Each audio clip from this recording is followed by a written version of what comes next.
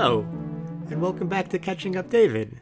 Today is episode 26, My Big Fat Greek Wedding. Hello, Hallie. Hello, David. Hello, Kristen. Hello, David. So, I thought that we'd start it off a little bit differently this week. So, it's time for My Big Fact Greek Wedding. That's it. That's what's different. It's just the name. So, some facts about My Big Fat Greek Wedding. It's a 2002 romantic comedy film written by Nia Vardalos, who also stars as Tula.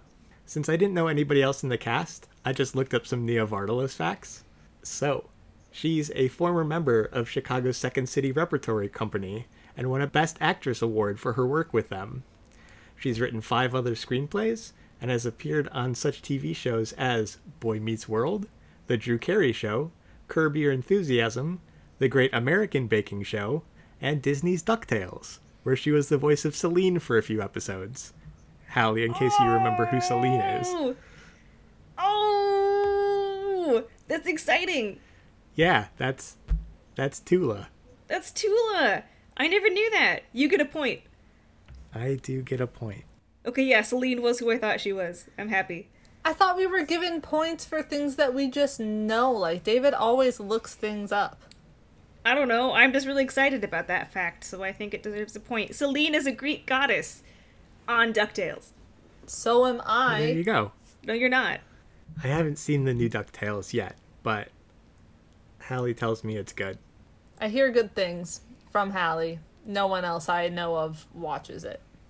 Which is not to say that it's bad. It's just that no one else I know watches it. It's incredible, and everybody should watch DuckTales.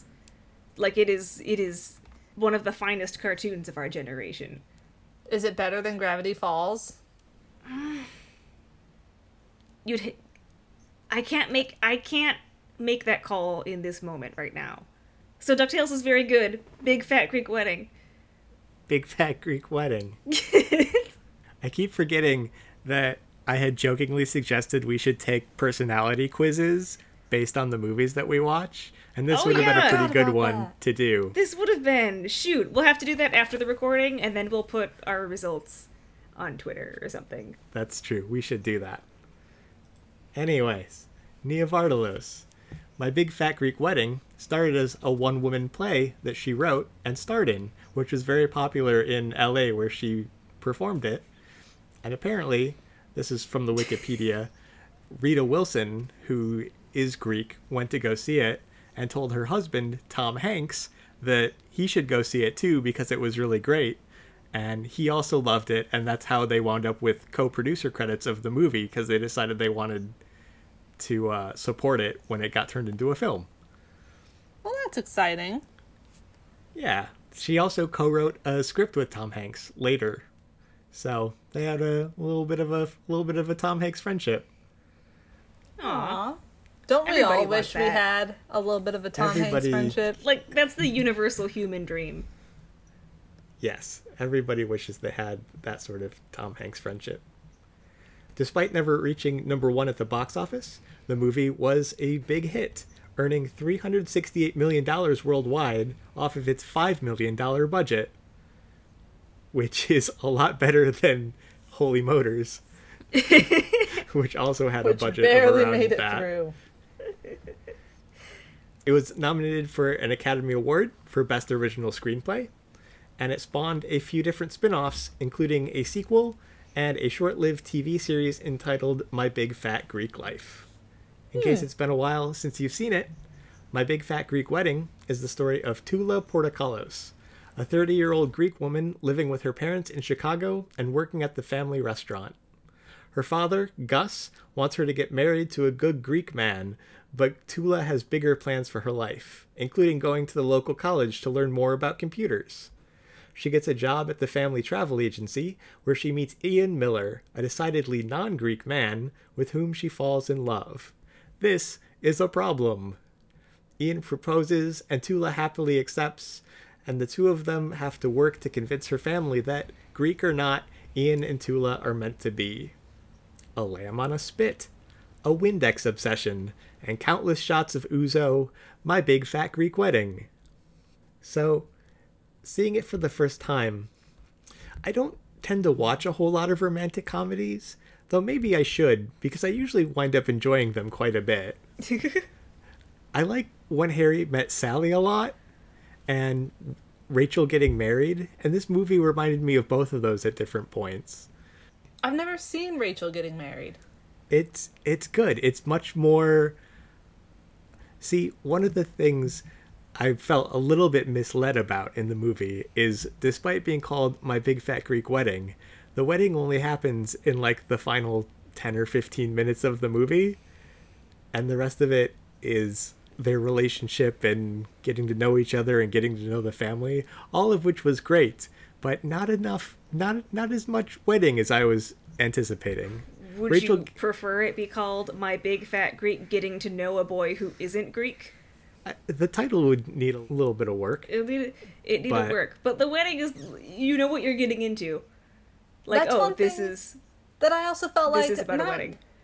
I never felt misled about it, but it was sort of, I feel like rom-coms typically take place, even if it is over a couple months or years, you don't have from the very beginning to the very end. Not that getting married is like the end or anything, but in How to Lose a Guy in 10 Days, that takes place over 10 days, and it's just this short little thing, but this is from before Tula meets Ian, and then their relationship, their engagement, planning the wedding, and then the wedding and the reception.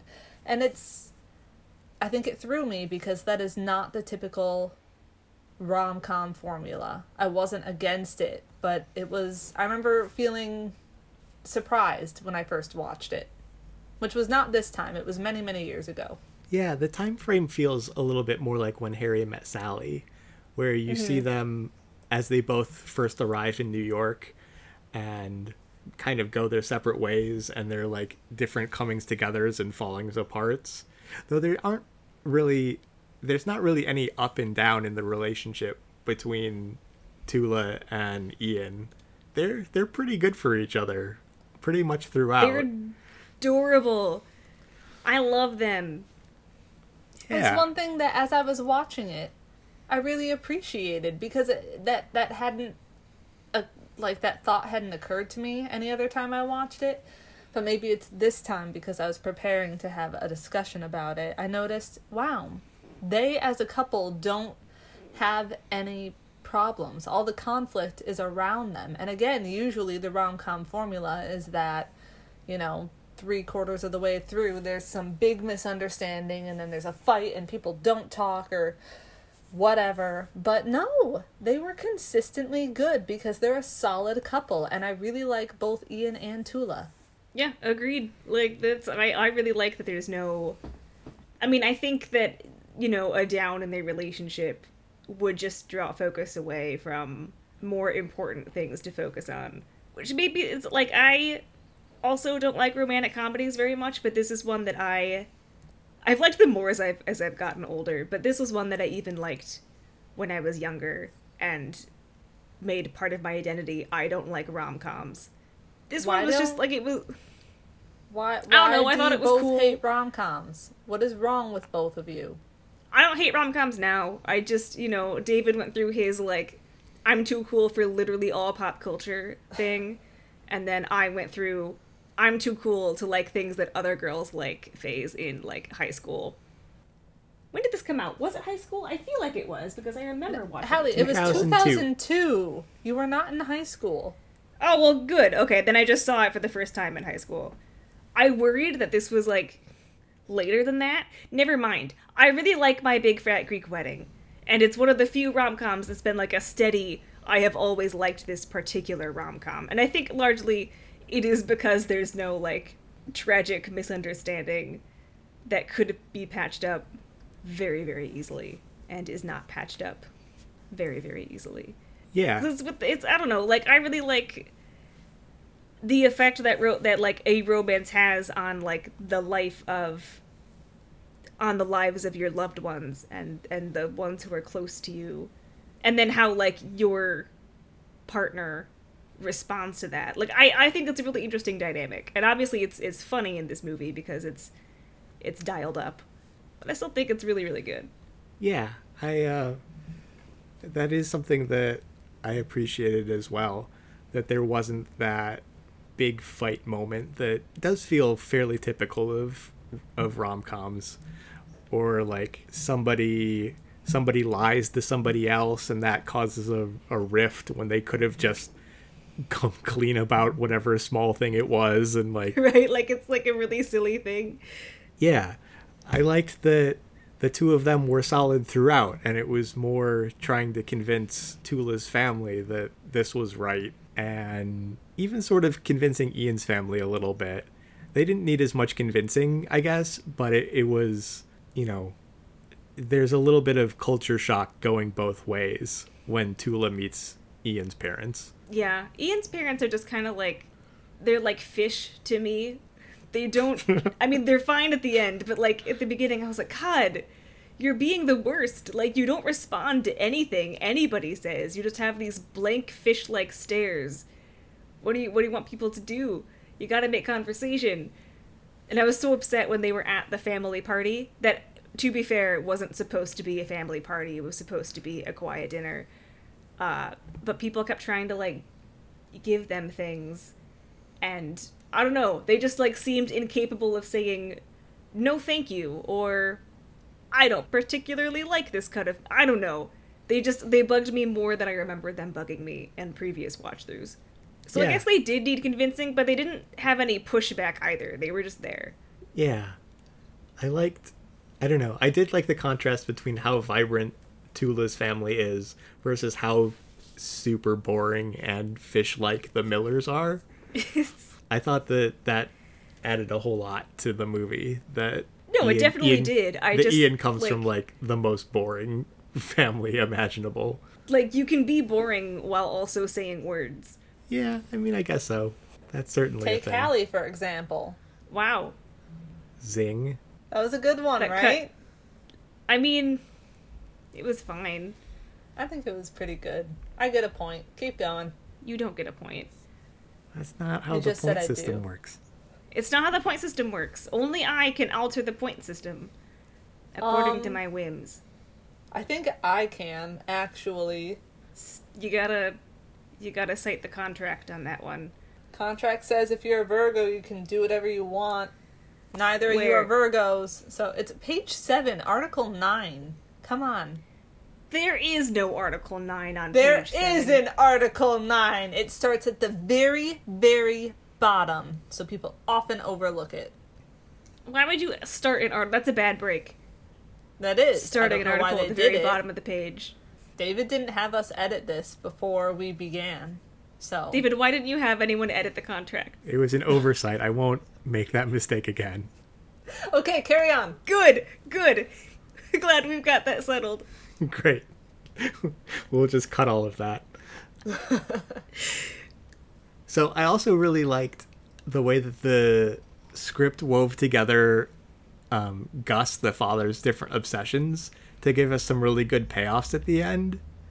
Like in the limo when Ian says that he also had a pimple on the morning of their wedding. Yes. But he treated Yes. it with Windex. And then Yes. the apples and oranges speech at the reception, what ties Yeah. together like the etymology gag that's run throughout the whole movie, and also like is a callback to the dinner with Ian's parents at the first time that Tula meets them and Yeah. is talking about her name. I don't know. I thought that it was really well put together, and there were moments like that that kept coming up throughout, and then they all led to some really nice big moment at the end. Yeah, because they're not just one-off jokes. Like, I mean, they're more than one-off jokes, and they're more than just one-off jokes that come back for, like, a laugh payback. They're tied to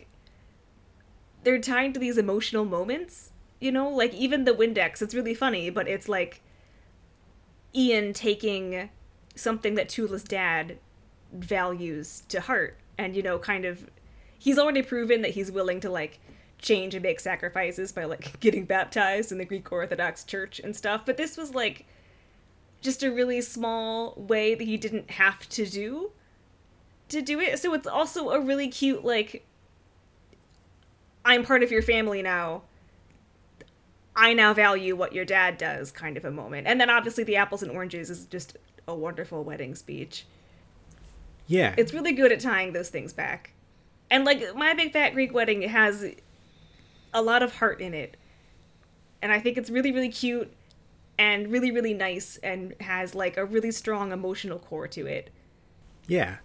And very solid script writing. That's just like it's like a good script writing technique.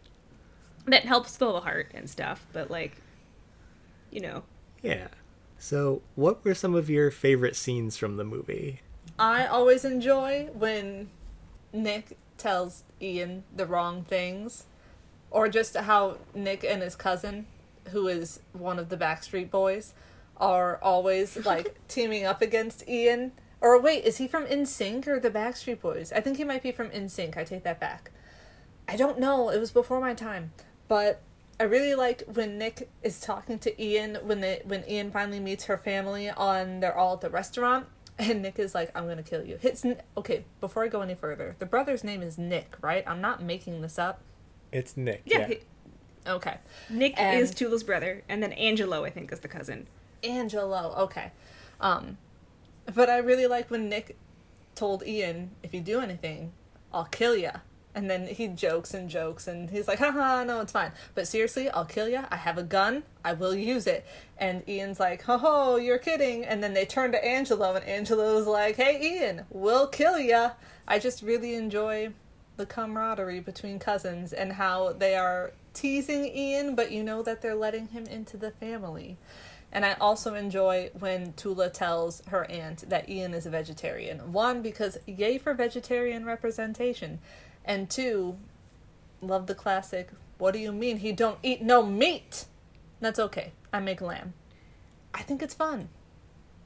That was line use in the trailer. Like, a lot. I didn't see the trailer because I was a youth when this came out and probably was like, rom-coms are stupid. Where's the Pokemon movie? I mean, yeah. Priorities. See, your priorities were the same as mine. No, they're not. Never say such a foul thing.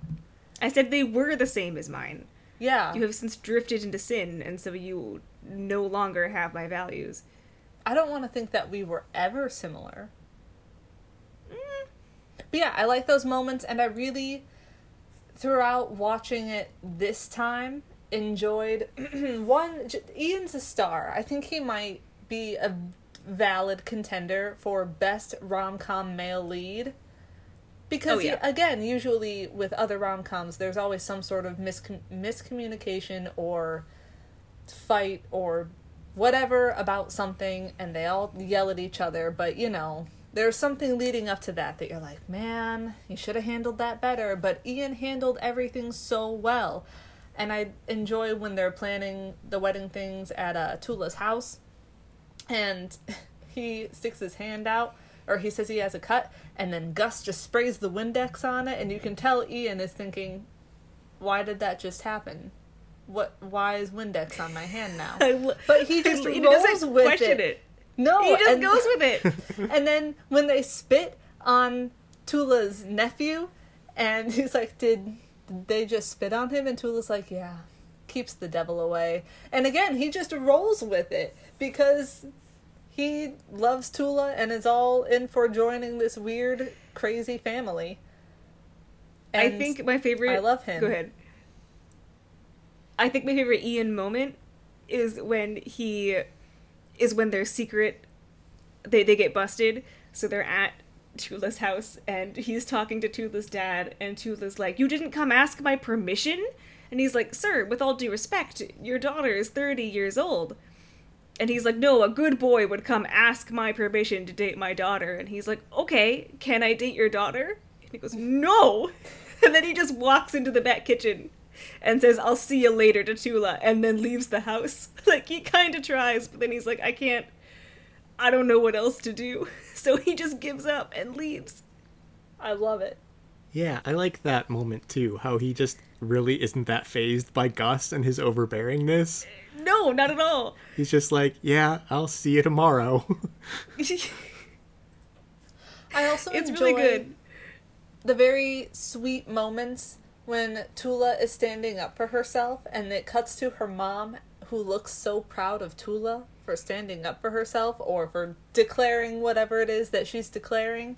And I think it's a really sweet, heartfelt moment about, just Tula coming into her own. Big fan. Big fan. My favorite moment isn't quite as emotionally poignant, but it has always been and will forever be when Tula looks out the window and her grandma is tiptoeing across the grass and then the sprinklers turn on, so she turns around. I don't know why that scene kills me every single time. It was really But I love good. the little, sound she made, and she, throws her hands up and then just goes back in. It doesn't come back. The scene doesn't matter. But I love it. It's my favorite. When what turns on, Hallie? The sprinklers. Okay, you said it normally that time. You said it weirdly the first time. No, I didn't. Yeah, you said sprinklers. Not sprinklers. Sprinklers. And I didn't like it, and I wanted to make fun of you. I don't think you're right. That is how you said it, and we literally have recording to go back and listen to. To prove that I'm right. I mean, I can't David, listen did to it you right hear now it? because it's recording. David, you heard it too, right? I honestly was not paying that much attention to how she pronounced the word sprinklers, but You both disappoint me. Maybe I was just pronouncing it the Greek way. You were not. David, what were your favorite moments from the movie? I liked a lot of just Tula's character, I think. Tula's And, great. Yeah. I liked the scene a lot where Tula decides she wants to go to college to learn about computers, and she's talking with her mom and her aunt as they're walking down the street and scheming to figure out how they're going to convince Gus that this is going to work. And then that They whole have scene to convince it it's his idea. that it's his idea, yeah. Yes! And then there's that whole scene in the restaurant where the aunt, whose name I can never remember, I also Taya. forgot. Taya? Well, No, Taya, Taya just, Taya I think Taya just means means aunt. aunt. Oh, Yeah. does it? Yeah. Vula? Vula? Is it V-O-U-L-A? Vula? Yes, it's Vula. Yes, Yeah. Vula. I thought Where she just Vula had is, two like- names. Really awkwardly trying to recite the script they had worked out. Woe to me! Woe to me, business I is never bad. see. I also like the part where she trips up and Gus is like, well, why don't you just have this do here and then you can do that? And she has a big pause and goes, that would work. And Tula's mom That has would to be be like, good. that would not work. And she's like, no, that would not. That would not be good. That would be no good. Because they do not know how to work the computers. But I like the big pause and the, that would be good. Yeah. She's one Like- of my favorite characters. I really love Vula. I like when she just takes Ian's parents and completely out of nowhere is like, I once had a lump in my neck and they did the She's like- bibopsy and they found teeth and a spinal cord. And completely without any sort of prelude, just is like, your family now, here's a weird story. That's what I say. That's the prelude. The prelude is just we're family now. So that's like the first thing she thinks that they need to know as family, and I love it. Yeah. It is an important detail. Everybody needs to know. It's very important. People I would learn probably about tell a lot of my people. twin brother pretty soon after meeting me. So I can see where she's coming from. Yeah. You're alive, twin brother. Well, like mostly. Mostly. What'd you do to him? I mean, we don't have to get into it. Okay. But I respect your privacy on this matter. yeah. Yeah. So I really like, I guess more about Tula. I do like that even though Gus is kind of oppressive and, keeps her from, or throughout most of her life up till fairly recently has told her that she looks like she's getting old and needs to get married and has sort of kept her from pursuing the things that she wants. She's really turned it around and is going after the things that she really does want from life, like going to college and learning about the computers and then dating Ian even though he isn't Greek and eventually getting engaged to him even though she knows that the family is going to take issue with that. And I like too that she serves as inspiration for Nick, who just wants to be an artist, and Yeah. how he eventually like decides he's going to enroll in some college courses too, despite not getting any support from the family for doing what he really loves. He's just going to go out and do it too because Tula did. And I thought that was a really nice sort of subplot that ran throughout the movie. How like fairly early on we see that he's redesigned the menus and like drawn a thing on it, which is like a pretty good drawing. But Yeah. his father's dismissive of it, and like how that keeps coming back and weaving its way through the story too. So that's like another, like, there's more going on than just the romance. Yeah, definitely. Like, there's like the family dynamics, I think, really help like hone the romance for me. Yeah. Definitely. Her dad was so much more frustrating this time. Like, I get that everything that he does is meant to be, like, he's old and set in his ways, plus also just comedic value, you know, you're old and you need to get married and have kids soon or whatever. But it just, this time watching it, I'm like, dude, you can't just tell your daughter that she looks like she's getting old, and you can't be like, see what happens when you educate women? Like, oof, I would have punched him. It gets a little. I feel like Greek is just a very patriarchal culture, like more than other cultures. It feels like. It seems so opposite because my dad has a friend who came from Greece when he was, I think, like 20 or something. And so he obviously is like from Greece. He's very Greek. And he's very supportive of his daughter, as you would like all dads to be. But like, I can't imagine him saying any of the things that Gus says, at least seriously. He would say it as a joke. Like, and you I would can't know that he imagine was joking. But I was like, no, Gus, stop. like a person, like anyone in this day and age doing that. But I appreciate they're trying to make him like old Greek, very traditional Greek. I mean, I think it probably could have gone without the looking old line is like fine because that's a universal thing that a lot of like single people will feel and joke about. Yeah. This is why women shouldn't be educated was like, oh, Gus, Yeah. you gotta Like, you gotta I know not it's say meant those as- things or think them. I know that for the movie it's meant as a joke, but also just... Like, that's a joke that No. probably would not be written today if this were being made. Yeah. I think sort they'd of- probably just cut that line, which would be fine. It's sort of strange because he still comes across as a likable character despite I all know! of his, overbearing, really masculinist views. And I wondered how much of that was due to him being Greek and like something he gets not like a pass exactly, but he gets a little bit of a pass because he's so much part of a different culture. Like, I was just imagining what would happen if Ian's dad were like, oh, you went to college for computers? I sure do hate how they're educating women these days. Like it wouldn't come across No. as funny. It would just be like chauvinist and messed up. But when Gus says It it, would just be yikes. we're sort of like, oh, like, you silly old Greek man with your backwards views.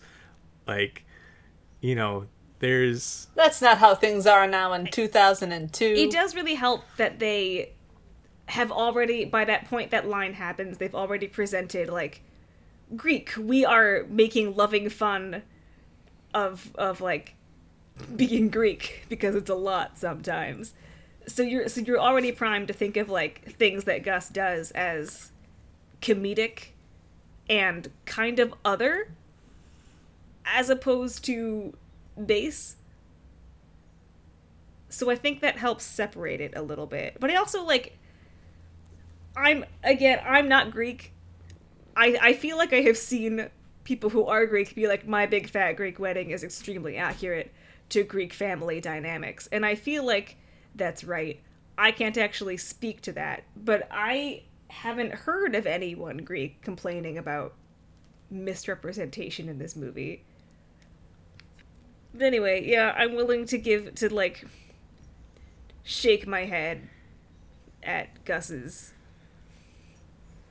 women lines. Mm-hmm. That's how we got here. That's how we got to this point. Yes. That's what we were talking about. That was the starting point. Yeah, I do sort of wonder what it would be like, or like what the experience is for someone who did grow up in a Greek family, watching this movie and seeing Gus act like that. Like, do they laugh at like, oh, like that's my dad too, or is there a different kind of reaction, or even like maybe not their dad, but somebody that they know who does believe those things, or at least says them. I don't know. Yeah, I don't know either, but I am curious about it. What else should we talk about? One thing that I also noticed while watching this is, again, I feel like all the rom-coms of about that time had, like, Kate Hudson and Julia Roberts and other skinny white women. And so it was really nice to see a person who looked like not a twig. Yeah. Who stepped off a model. Like, she had a real average body type, as did her family. And it was really nice to see, because you don't see that often, and I feel like it probably wasn't that common in 2002. So it was just a small thing that I thought was really nice, showing, actual real people. Yeah, like Tula feels like a real woman to me instead of like a rom-com protagonist. Like, even though she gets the classic makeover where she takes off her glasses and does something slightly different with her hair. It's like, oh, like, you look really nice, but you're clearly... No one is doing the makeover for her, which I think makes a difference, and you see a couple scenes of her experimenting with different things, which ties into her theme of, like, self-identity and discovery and getting out there and stuff. So I'm like, oh, she's just, like, taking pride in her appearance, figuring out what she likes, trying out new things. Like, that's great. Good for you, Tula. And then, of course, she's pretty, but, like, she was before, but I respect the big glasses and, like, the very straight hair with the hairpin to the side, and, like, it was... She calls herself Frump Girl, and Ian's like, I don't remember Frump Girl, but her skirt was very frumpy, and so I refer to Frump only in that sense. Her, like, actual clothes were just frumpy, the cardigan and the skirt, and, like, the black shoes. And, like, it's never unattractive, it's just, like, not something that... She looks like a child who was dressed by her parent. Little girls are always in, like, the cardigans and the tights and, like, their adult clothing, but the vibe that I get is, like, someone whose life is mostly planned out for her. And then when she starts dressing, she looks like a 30-year-old woman, and it's, like, it's really nice, and I'm just, like, happy for her. So you get the really fun makeover scene that are just fun to watch, but it feels more real and like an attainable makeover. Her clothes definitely parallel her becoming more comfortable with herself and just in the world as time goes on. Because before, it was very, like, the clothes themselves were very reserved, like a high turtleneck, kind of bland colors. We would see her reacting to things going on around her, but she didn't necessarily engage with them. And I think it was fun because then you got to see her, curling her hair and wearing it different ways and having more vibrant clothing as she herself is putting herself out there more. And I think it was a really nice parallel in how they did that. And it wasn't just she ditched the glasses and got some new clothes and now she's prettier looking. Yeah, which the makeover had a point. I think what rom-coms try to do. But yeah, it had purpose to it, and I also think it was nice because I remember seeing some post about how, in movies, it's always the quote-unquote ugly girl who has the glasses and the curly hair, and I thought it was nice that in this, then when she has her transformation, she ditches the glasses and has straight hair, and so I know that Tula still, gets rid of her glasses. She doesn't keep wearing them throughout the movie, but I do like that she has curly hair throughout the movie, because as a person who has straight hair, it had never occurred to me that all these different rom-coms were showing that the curly hair is the before unattractive thing, and then the nice attractive thing, the after picture, is straight hair. So I like that this had kind of the opposite. Her hair was much more straight before, and then it became, after she was, becoming more comfortable, very full, very voluminous, very, and I really like her, but entertaining, and she has fantastic hair. And again, I think it also mirrors her just coming out into the world, and I was a big fan. It kills. I say big fan all the time, but that's because I am a big fan. Are you sure? Yes. Okay. I don't believe you. You can believe whatever you want, but I'm still truthin'. It kills me, by the way, that curly hair is not represented in like female protagonists who people end up dating. I don't know. It's like, I know there's like the trope, the curly hair is less attractive than the straight hair, and I've never gotten it. I would kill for curly hair. I would love curly hair. It's always grass is greener on the other side. Yeah. Yeah. Yeah. I don't get it. Yeah. I did like the sort of I guess it is kind of a trope, the losing the glasses and changing the hair, and suddenly you become attractive in the eyes of the world. But I did like the parallel, thinking about it through like Wonder Woman, where she goes to the clothes shop and they try and like put glasses on her to make her blend in more. She's got glasses, so she's not the most beautiful woman in the world. Exactly. I like it. Made me think back to that, and in hindsight, like, that scene from Wonder Woman is obviously playing with this trope, but I don't know. It was just it was a callback. Now that I've seen some movies. Now that you've seen some movies, you understand references and jokes.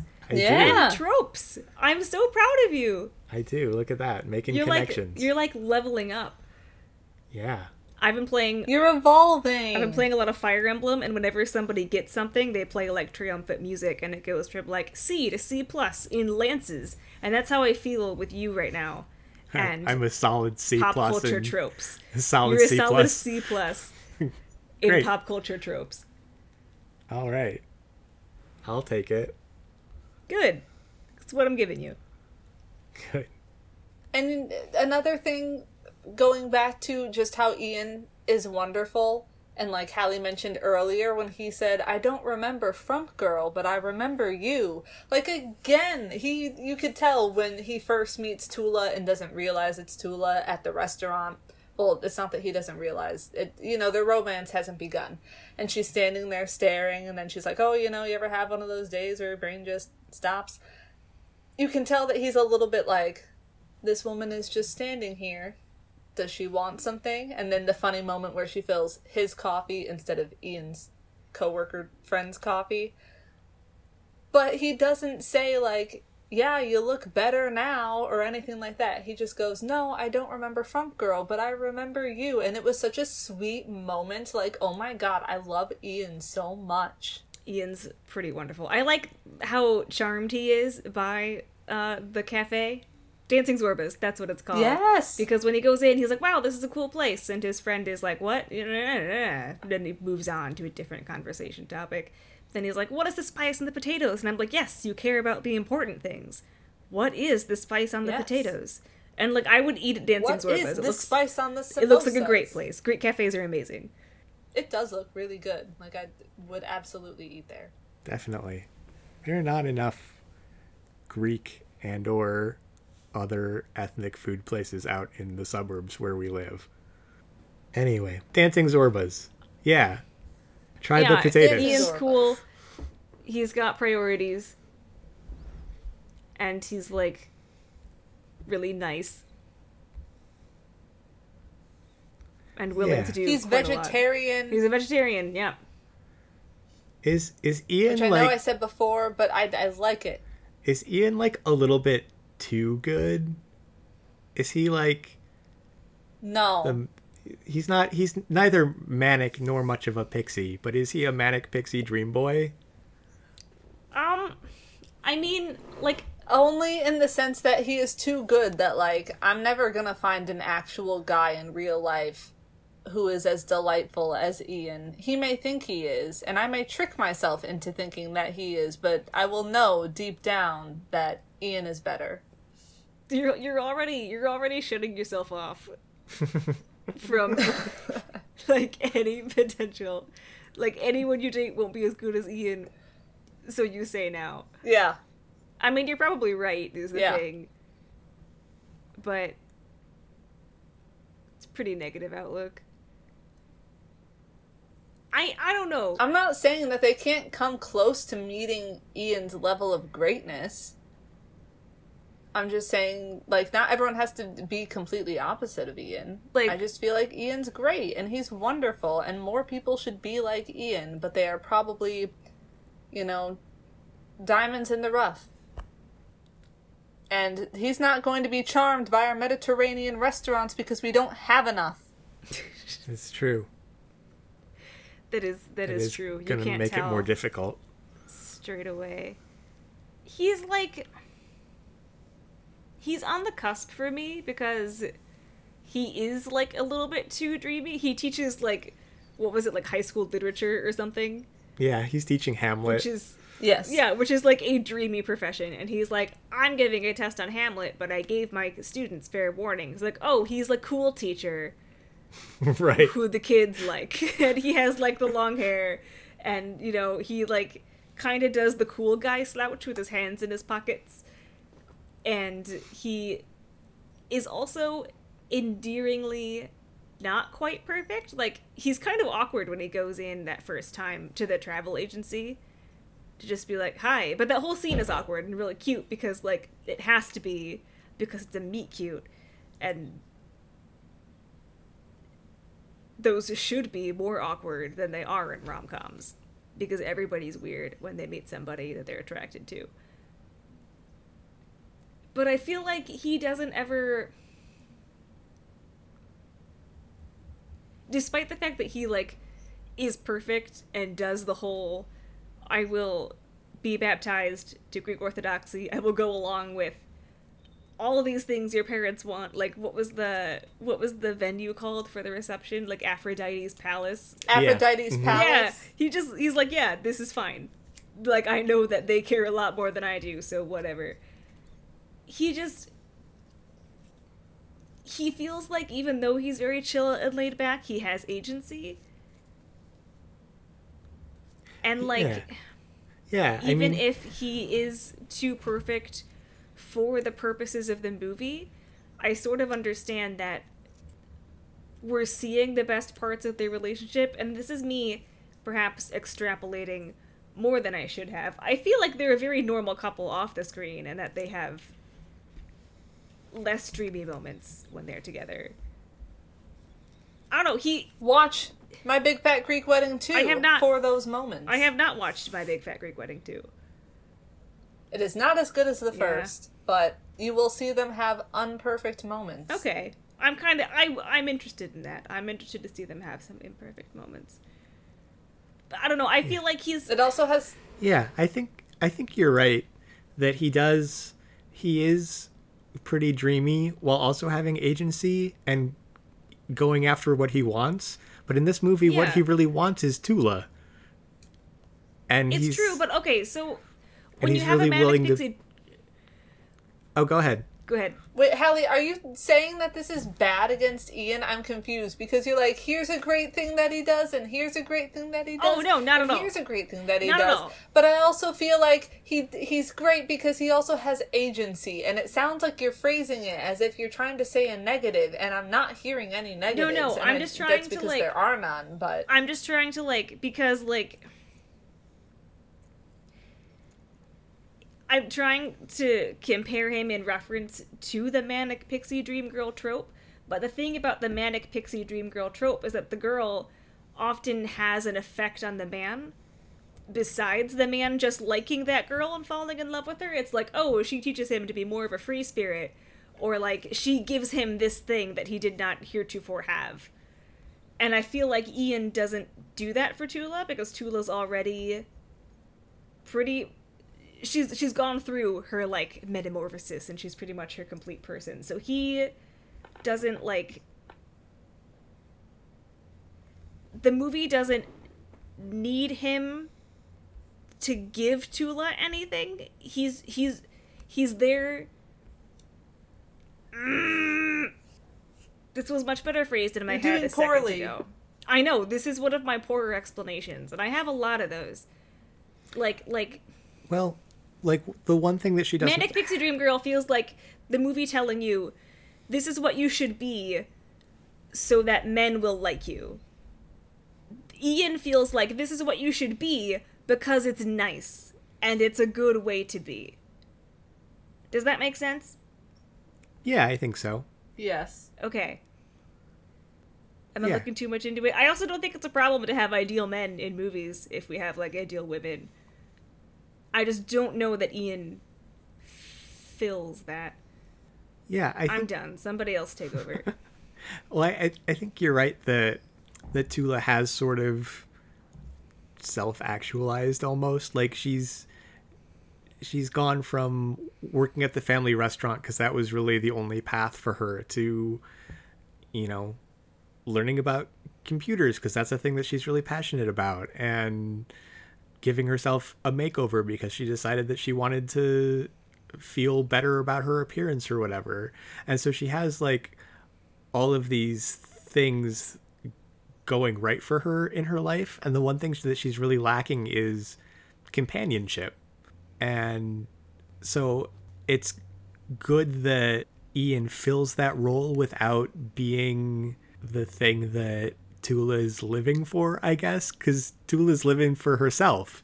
She just... Yeah, like...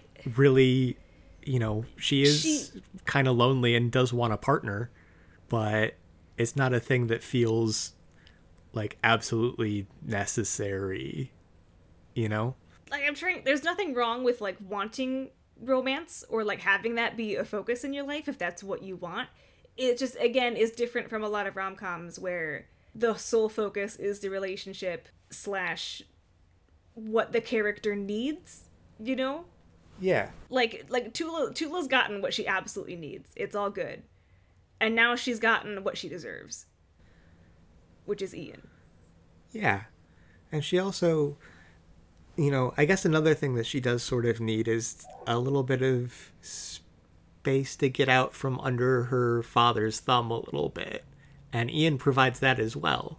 You know, she does, like, wind up lying to her family about their relationship at first and says she's taking a pottery class. But, you know, she's found a way to get away from them when she needs to get away from them and be happy with somebody else, like, outside of the family and outside of, maybe even outside of being Greek. Though I don't think that she's, like, embarrassed or anything about her heritage, but I think that Ian does provide a way of, I don't know, an escape a little bit from the life that she's had, which is so defined by the culture and by her family, and especially by her father sometimes when he's being overbearing and kind of a jerk about it. Yeah. If that makes any sense. Yeah. It does. No, he's definitely an escape because he's just so opposite, but not in a bad way, of everything that she's had. Yeah, he's more quiet and he listens, and they get to, even just on their dates, it's an actual escape because she gets to go to a nice Italian restaurant instead of sitting at her family restaurant and just continuing to interact with her parents, her siblings, her cousins. It's a literal, like, actual escape, and then also just a nice little break from constant Greek things all the time. And again, I also don't think she's embarrassed by it. I think she just has it surrounding her constantly. And sometimes you just want a little tiny pause. It's true. Yes. Is there anything else that we should be talking about? Oh, can we talk about... I have one thing. Yes. that kind of ties into my favorite scene, being the grandma trying to run away and getting foiled by the sprinklers. When she is like... She did it again! By the sprinklers.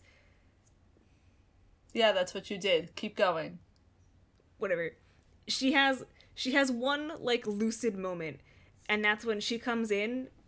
I think it's the night before Tula's wedding, or it's, like, approaching Tula's wedding, with the little box of, like, photographs and the floral crown. And I just think that's a really sweet moment, because there's no...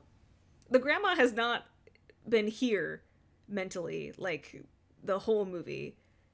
And yet, for this one scene, like, something about this moment she is around here for. She knows, like, what to bring Tula, and even though she doesn't say anything, she has a conversation with her, pointing at the pictures and then at herself to be like, that was me, and then, like, putting the crown on Tula. You know, it's like, it's saying, like, I love you, and I'm happy for you, and I support you, and it's just a really nice moment, because it comes after her mom's speech about how they came to this country so their kids could live their lives.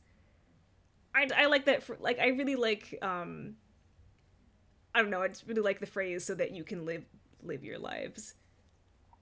Because Tula's concerned that she's killing everybody. Right. Yeah. I just think that's a really nice moment, and it's another one of those, like, emotionally poignant ones that grounds the movie into being more than a comedy. Yeah. I agree. I like that moment a lot, too. That was it. That was my moment. Okay. Yeah, that was it. That was your one final thing.